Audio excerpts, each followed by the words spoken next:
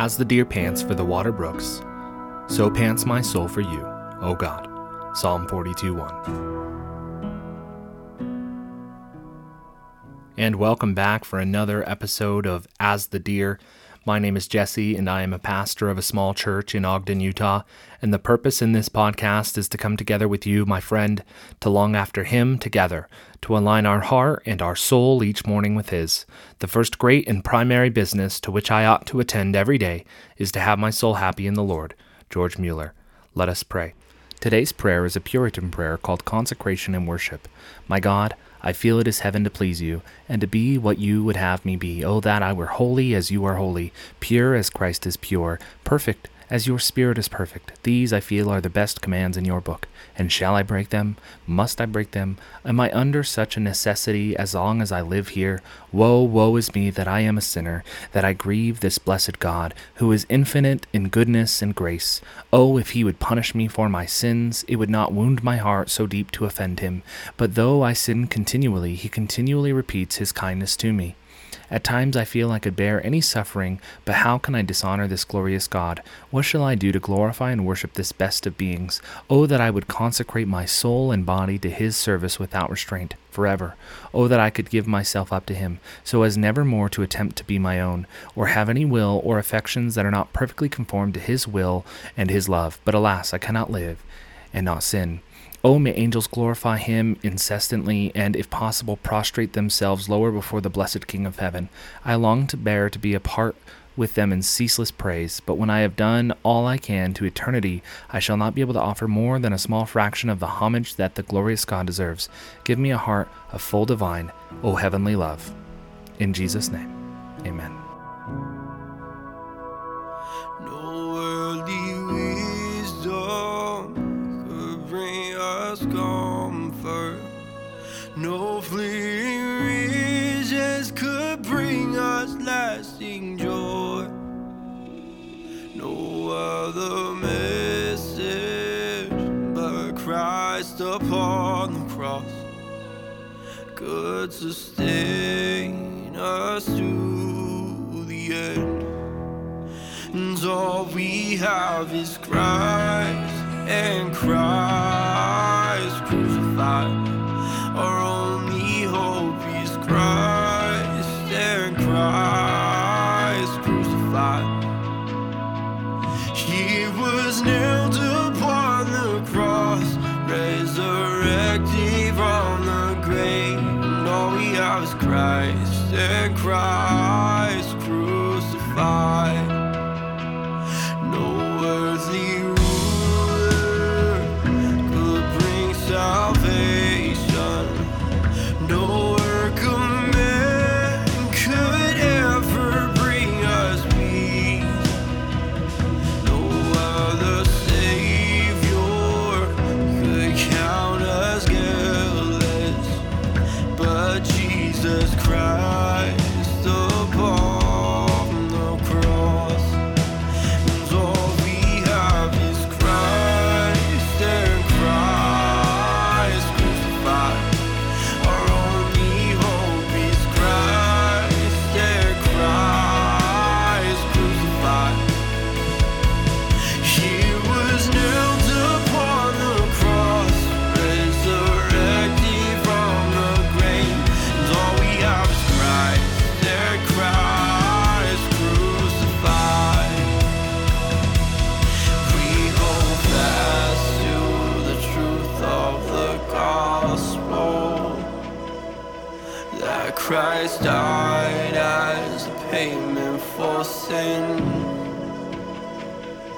that He was buried and raised alive. This is the hope in which we stand. The truth that we proclaim is Christ and Christ crucified. Our only hope is Christ and Christ crucified.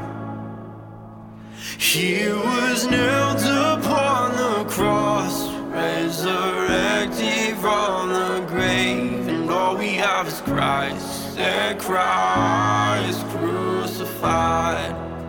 And all we have is Christ and Christ crucified.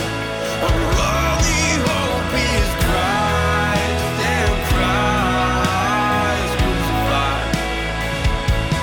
He was nailed upon the cross, resurrected from the grave, and all we have is Christ and Christ crucified. Father, breathe afresh in us today. Teach us to yearn after you and your Spirit in all that we do. We love you, Father. In Jesus' name, amen. Well, today I'd like to discuss Psalm 51, and I'm going to start in verse 1 with you. Have mercy on me, O God, according to your steadfast love. According to your abundant mercy, blot out my transgressions. Wash me thoroughly from my iniquity, and cleanse me from my sin. For I know my transgressions, and my sin is ever before me. Against you, you only, have I sinned, and done what is evil in your sight, so that you may be justified in your words, and blameless in your judgment. Behold, I was brought forth in iniquity, and in sin did my mother conceive me. Behold, you delight in truth in the inward being, and you teach me wisdom in the secret heart.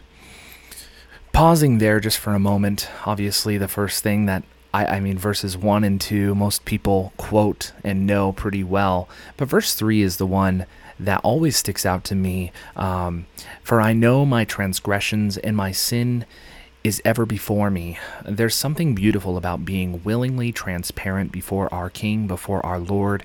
A graceful, merciful God we know, as according to Hebrews 10 would say, and have us know.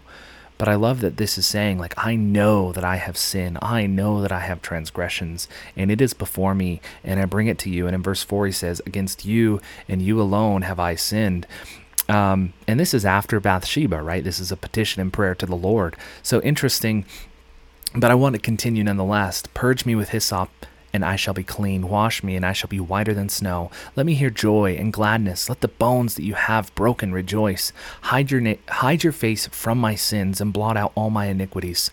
Create in me a clean heart, O God, and renew a right spirit within me. Today I encourage you, as each of us always have, sin that lingers, and its desire is for us and contrary to the will of God. We always, every day, should start with create in me a clean heart, O God, and renew a right spirit within me. So today I encourage you, pray this prayer with me. Create in me, O Lord, a clean heart, and renew that right spirit within me. Verse 11, cast me not away from your presence, and take not your Holy Spirit from me. Restore me to the joy of your salvation, and uphold me with a willing spirit. Then I will teach transgressors your ways, and sinners will return to you. Deliver me from blood guiltiness, O God of my salvation, and my tongue will sing aloud of your righteousness. O Lord, open my lips, and my mouth will declare your praise. For you will not delight in sacrifice, or I would give it. You will not be pleased with a burnt offering.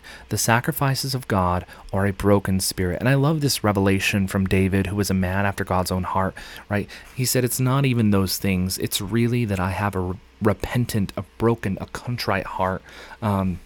And he says, a broken and contrite heart, O God, you will not despise. Do good to Zion in your good pleasure. Build up walls of Jerusalem. Then you will delight in the right sacrifices, in burnt offerings and whole burnt offerings. Then bulls will be offered on your altar. I love this prayer that David writes in this Psalm chapter 51, because it's a perpetual reminder that we serve a good Father who is willing to hear our transgressions, even though he knows them, even though he already knows our sin, and our sin is ever before us. There's a beauty in approaching our Savior, our graceful Lord, our Father in heaven, saying, I know my sin, you know my sin, I am transparent before you. Clean me, wash me, renew a right spirit within me. So, my friends, until tomorrow, be filled with the Holy Spirit. Let the word of Christ dwell in you richly, and never stop approaching the throne of God to offer up pleas for mercy and for grace, and allowing the Lord to do a work in your life.